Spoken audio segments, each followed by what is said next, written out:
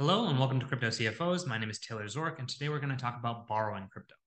So there are many decentralized lending protocols and even centralized lending protocols as well that will allow you to borrow crypto or lend out your crypto.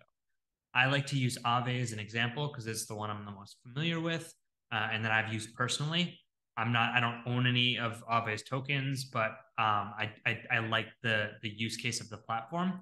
And if I borrow money from Aave, I have to put up collateral, but that borrowed money is not taxable to me. Just like if you borrow money from a bank, they are not that is not taxable income to you. Now, on the other hand, if a crypto loan that you have that with a value greater than $600 is forgiven, you should receive a 1099-C, which is a 1099 for cancellation of debt income. So this is taxable.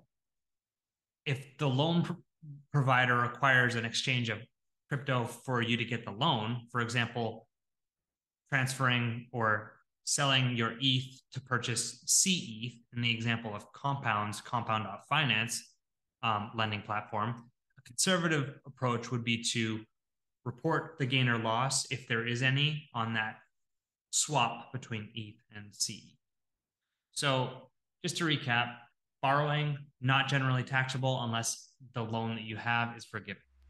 See you next time. Take care.